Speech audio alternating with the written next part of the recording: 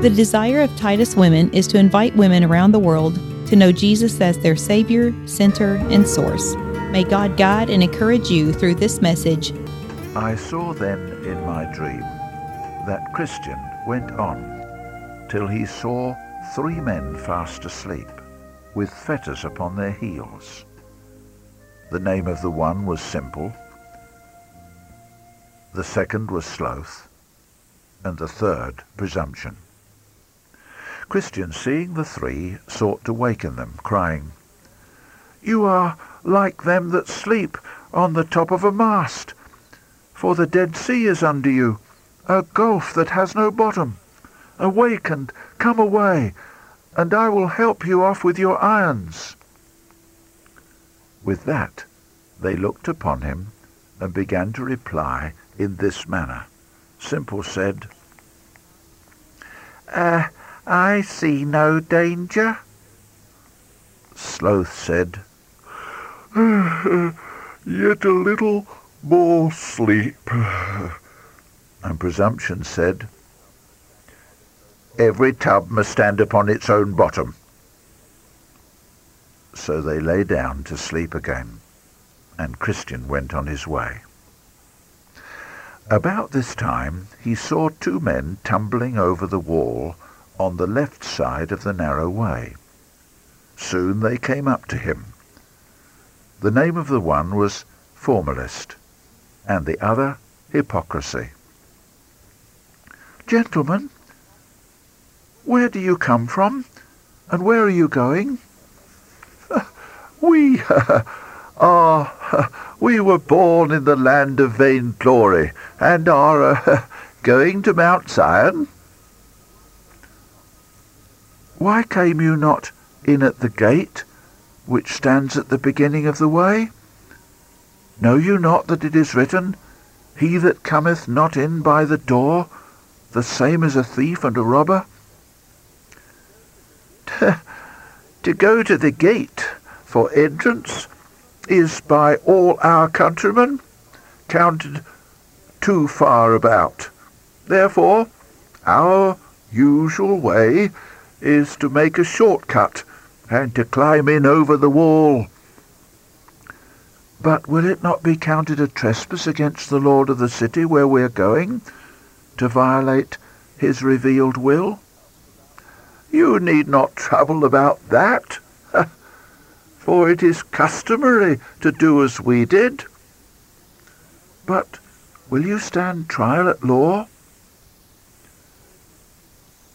Then Formalist and Hypocrisy said that the custom had stood for over 1,000 years, and would doubtless be admitted as legal by an impartial judge.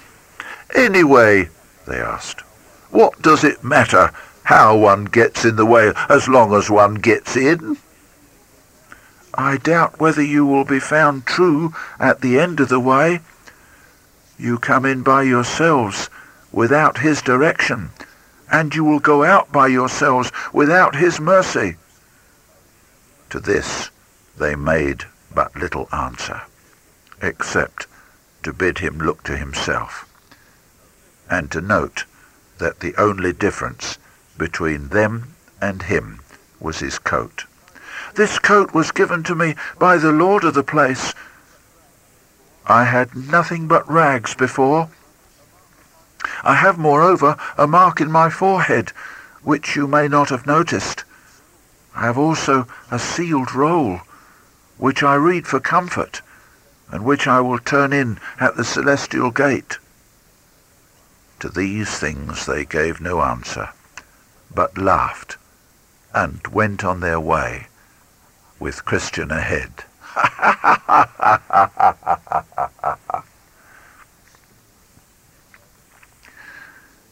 I beheld that they all went on till they came to the foot of the hill Difficulty, at the bottom of which was a spring.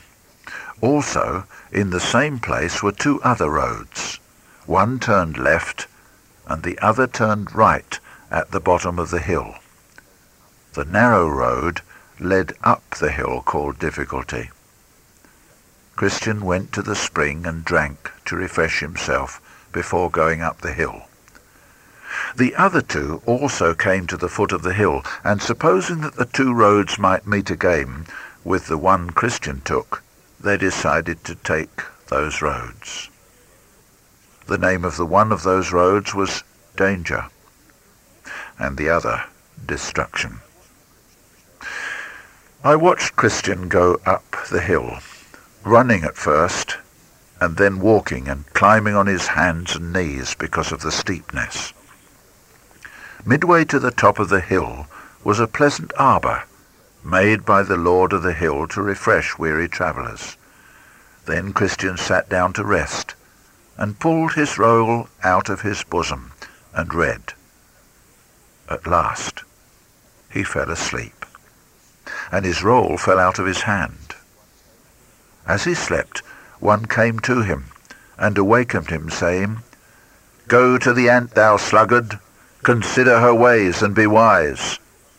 And with that, Christian suddenly started up, and sped on his way to the top of the hill. When he came there, two men came running to him. The name of the one was Timorous, and the other Mistrust. Christian said to them, Sirs, what's the matter? You're running the wrong way.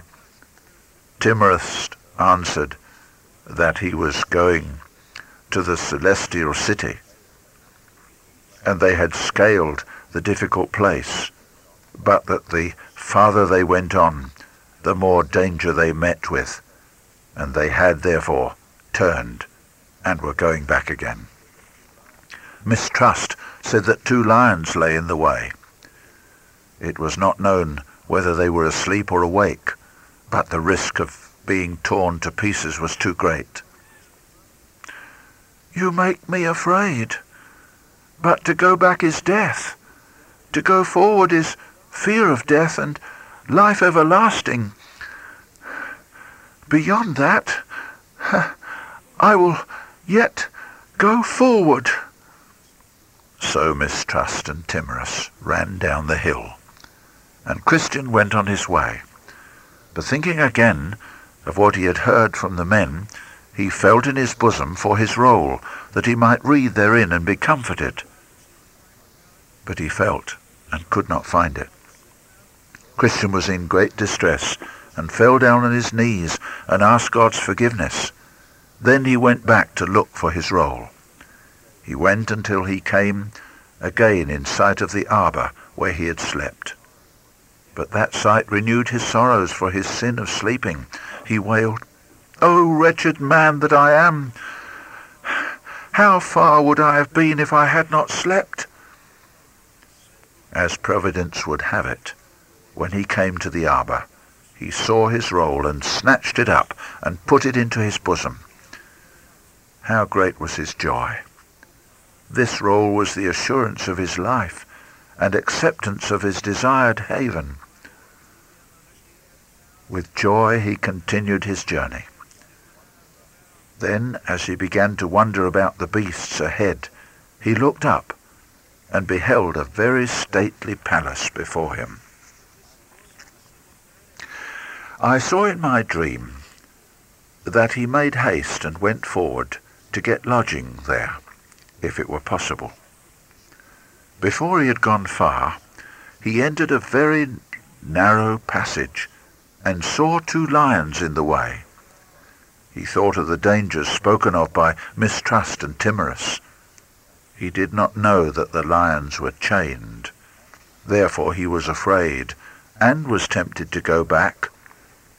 But the porter of the lodge, whose name is Watchful, saw that Christian was halting, and cried out to him, Why is your strength so small? Fear not the lions, for they are chained, and are placed there to try the faith of the travellers. Keep in the middle of the path, and no harm shall come to you. Then I saw that he went on, trembling for fear of the lions, but taking good heed for the directions of the porter. He heard them roar, but they did not harm him.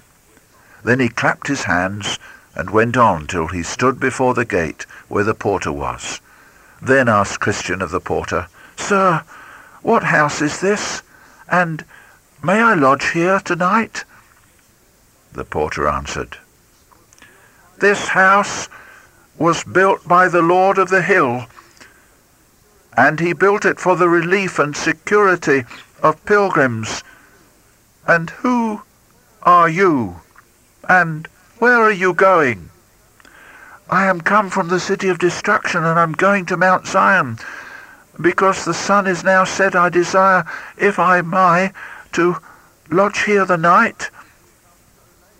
"But why did you come so late? The sun is set." I had been here sooner, but I slept in the arbour that stands by the hillside, and when I lost my parchment I was forced to go back to that place where I slept to find it. I will call out for one of the virgins of this place, who will, if she likes you, bring you to the rest of the family, according to the rules of the house." So the watchman went in and rang the bell, and a beautiful damsel named Discretion answered. "This man has come on his journey to Mount Zion, but he is weary and asked if he might lodge here the night." Then she asked him where he had come from, and how he had gotten into the way, and he told her. After a pause, she said, "I will call 2 or 3 more of the family." So she called out to Prudence, Piety, and Charity, who brought him into the family. Many of them said, "Come in, thou blessed of the Lord. This house was built by the Lord to entertain pilgrims." Then he bowed his head and followed them into the house. "What moved you to first betake yourself to be a pilgrim?" "I was driven out of my native country by a dreadful sound that threatened destruction if I stayed there." "But how did it happen that you came out of your country this way?" "It was as God would have it, for when I was under the fear of destruction and did not know where to go, a man named Evangelist directed me to the wicket gate and set me in the way that led me directly to this house." After they discoursed till late at night, they committed themselves to the Lord for protection and betook themselves to rest. The pilgrim they put in a large upper chamber, whose window opened towards the rising sun. The name of the chamber was Peace, and Christian awoke at the break of the day, singing. In the morning he was told he should not depart till they had shown him some of the rarities of the place. First they showed him the records of great antiquity, including the pedigree of the Lord of the Hill. Then they read him some of the acts that his servants had done. The next day they led Christian into the armoury, where they showed him all manner of furniture, which their Lord had provided for pilgrims, a sword, shield, helmet, breastplate, and shoes that would not wear out. They also showed him some of the instruments with which some of the servants had done wonderful things, including Moses' rod, the pitchers, trumpets, and lamps with which Gideon put to flight the armies of Midian, and the jawbone with which Samson did such mighty feats.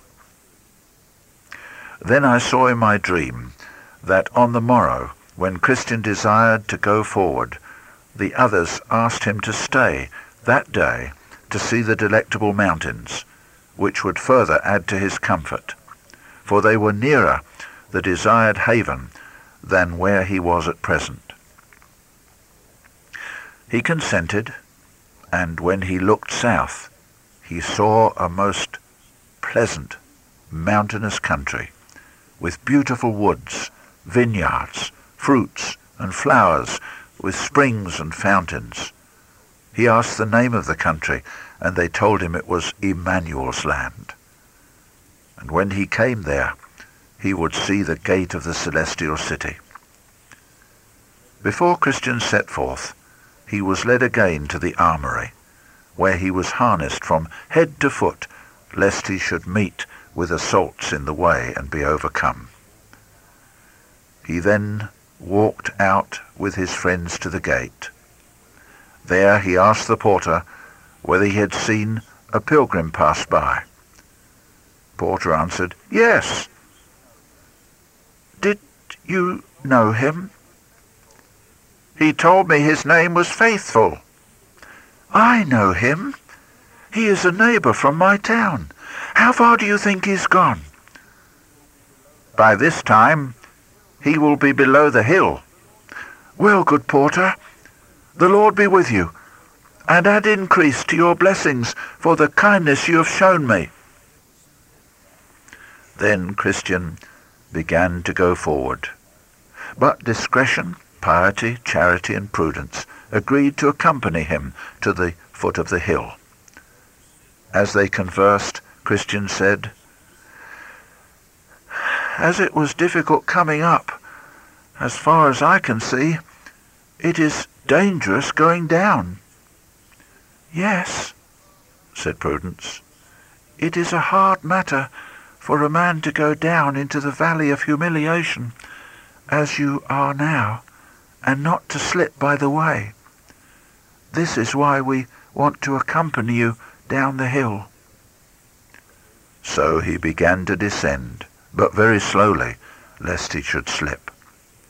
Then I saw in my dream that these good companions arrived at the foot of the hill.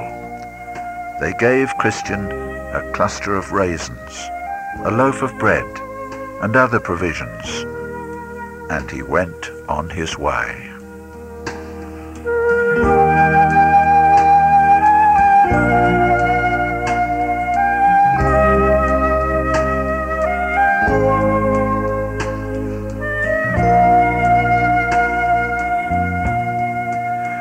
Part 3. The Fight with Apollyon. Christian was hard-pressed in this valley of humiliation, for he had gone but a little way when he saw a foul fiend coming over the field to meet him. His name was Apollyon. Christian was afraid and wondered whether he should go back or stand his ground. He remembered that he had no armour for his back, and to turn his back to him might give him a greater advantage for using his darts. He therefore resolved to stand his ground. When he met with Apollyon, he saw that the monster was hideous to behold. He was clothed with scales like a fish, wings like a dragon, and feet like a bear. Out of his belly came fire and smoke, and his mouth was the mouth of a lion. When he came up to Christian, he beheld him with disdainful countenance, and thus began to question him. "Whence came you, and whither are you bound?" "I am come from the city of destruction, which is the place of all evil, and I am going to Zion city." "By this I perceive that you are one of my subjects, for all that country is mine, and I am the prince of it. How is it that you have run away from your king? Were it not that I hope you may do me more service, I would now strike you with one blow to the ground." "I was indeed born in your dominions, but your service was hard, and your wages such as a man could not live on." "There is no prince that will lightly lose his subjects. Neither will I lose you. But since you complain of your service and wages, be content to go back, and what our country will afford, I promise to give you." "But I have given myself to another, even the king of princes. How can I go back and not be hanged as a traitor?" "You did the same by me, and yet I am willing to pass it by. Why do you count his service better than mine? For he never yet came from the place where he is to deliver any that serve him out of his enemies' hands. As for me, all the world knows I have delivered, either by power or fraud, those who have faithfully served me, and so I will deliver you. Anyway, you have already been unfaithful in your service." "All this is true, but you have left out much of the story. The prince whom I serve is merciful and ready to forgive, and I have obtained pardon of my peace." Then Apollyon broke out into a grievous rage, saying, "I am an enemy of this prince. I hate his person, his laws and people.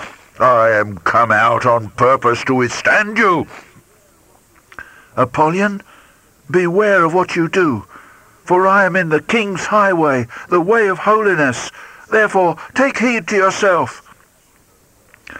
Then Apollyon straddled over the whole breadth of the way and said, "Prepare yourself to die, for I swear by my infernal den that you shall go no further. Here, I will spill your soul." With that, he threw a flaming dart at his breast, but Christian had a shield in his hand, with which he caught it. Then Christian drew his sword, for he saw it was time to fight. Apollyon made quickly at him, throwing the darts thick as hail. Notwithstanding all that Christian could do to avoid it, Apollyon wounded him in his head, hand and foot. Christian fell back a little, but quickly took courage and resisted as manfully as he could. The sore combat lasted for over half a day, until Christian was quite spent. Then Apollyon, seeing his opportunity, got up close to Christian, and wrestling with him, gave him a dreadful fall. With that, Christian's swords flew out of his hand. Then said Apollyon, "I am sure of you now." With that he almost pressed him to death, so that Christian began to despair of his life. But as God would have it, while Apollyon was bringing down his last blow, Christian nimbly reached out his hand for his sword, saying, "Rejoice not against me, O mine enemy! When I fall, I shall arise." Then he gave a dreadful thrust with it, and made Apollyon go back, for he had received a mortal wound. Seeing this, Christian made at him again, saying, "Nay, in all these things we are more than conquerors through him that loved us." And with that, Apollyon spread forth his wings and sped away, and Christian saw him no more. When the battle was over, Christian said, "I will give thanks here to him that has delivered me out of the mouth of the lion, and helped me against Apollyon." Then there came a hand with some leaves of the tree of life, which Christian took and applied to his wounds, and he was healed immediately. He also sat down to eat bread and to drink.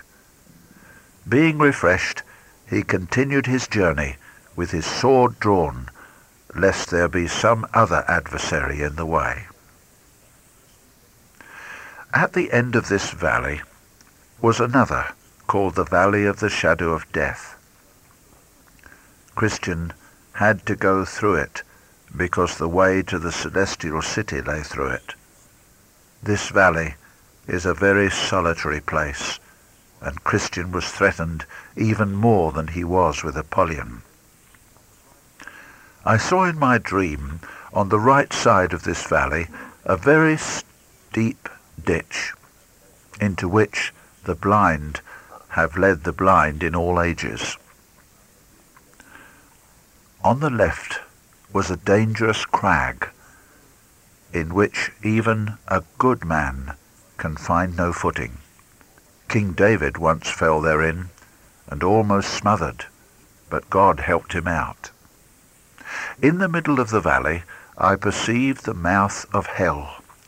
The flame and the smoke came out of it with such abundance, sparks and hideous noises, that Christian's sword availed little. He took unto himself another weapon, called all prayer, and cried, O Lord, I beseech thee, deliver my soul.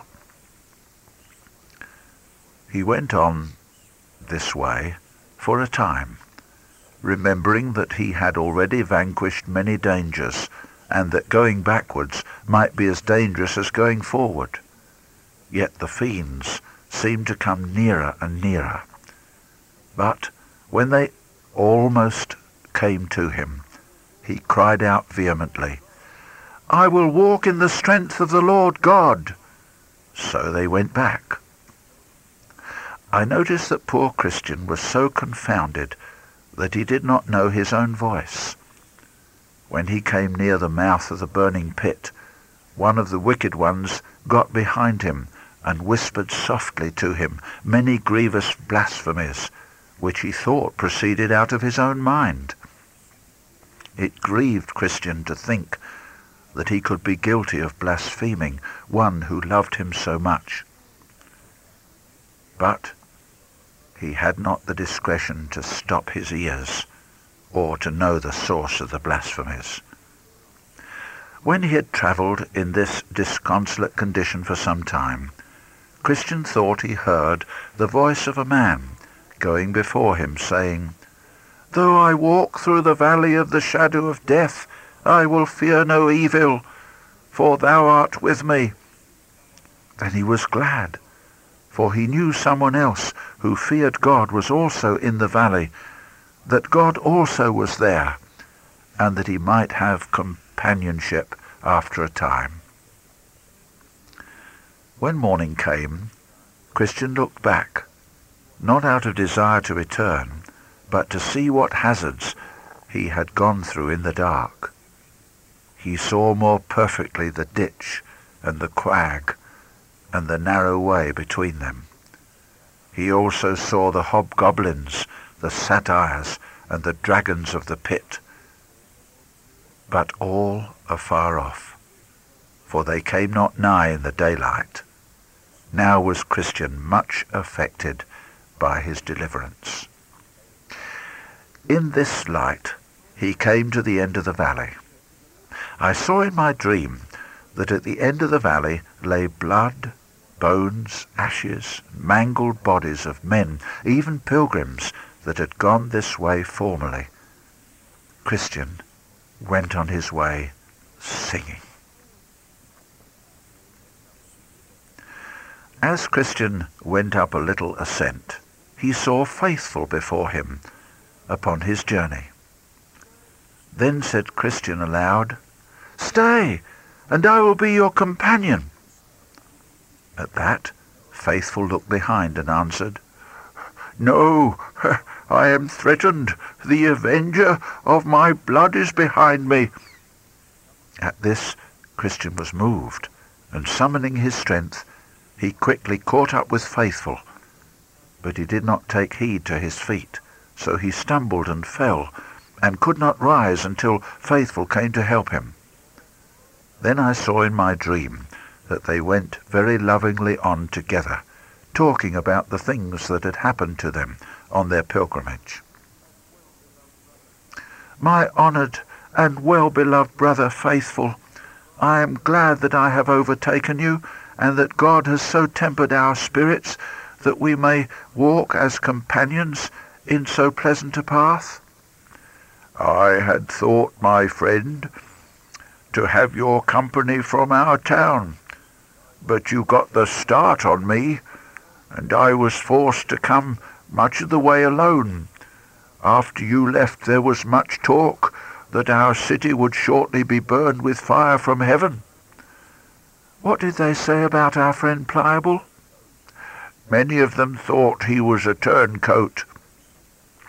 He was ashamed to speak to me. He is now 7 times worse than if he had never gone out of the city." "Well, neighbour Faithful, let us talk of the things that more immediately concern ourselves." As they went on, Faithful chanced to look to one side and saw a man named Talkative walking close by their side. He was a tall man, and somewhat more comely at a distance than at hand. "Friend, are you going to the heavenly city?" "I am, and I will gladly be your companion." "Let us go on together, then, discoursing of the things that are comfortable and profitable." "To talk of things that are good and comfortable is very acceptable to me. There are so few that one meets in his travels who chose to speak of the things which are of profit. What is so profitable or pleasant as to talk of the things of God? I will talk of things moral and things evangelical, things sacred or profane, things past or things to come, things foreign and things at home, things more essential and things circumstantial, provided that all be done to our profit." Now Faithful began to wonder, and stepping to Christian, he said to him softly, "What a brave companion we have! Surely this man will make a very excellent pilgrim?" At this Christian modestly smiled and said, "This man will beguile with his tongue 20 of them that know him not. His name is Talkative. He dwells in our town, the son of Saywell and Prating Row. Notwithstanding his fine tongue, he is a sorry fellow." "He seems to be a handsome man. Am I greatly deceived by him?" "You may be sure of it. Remember the proverb, 'They say and do not.' But the kingdom of God is not in word, but in power.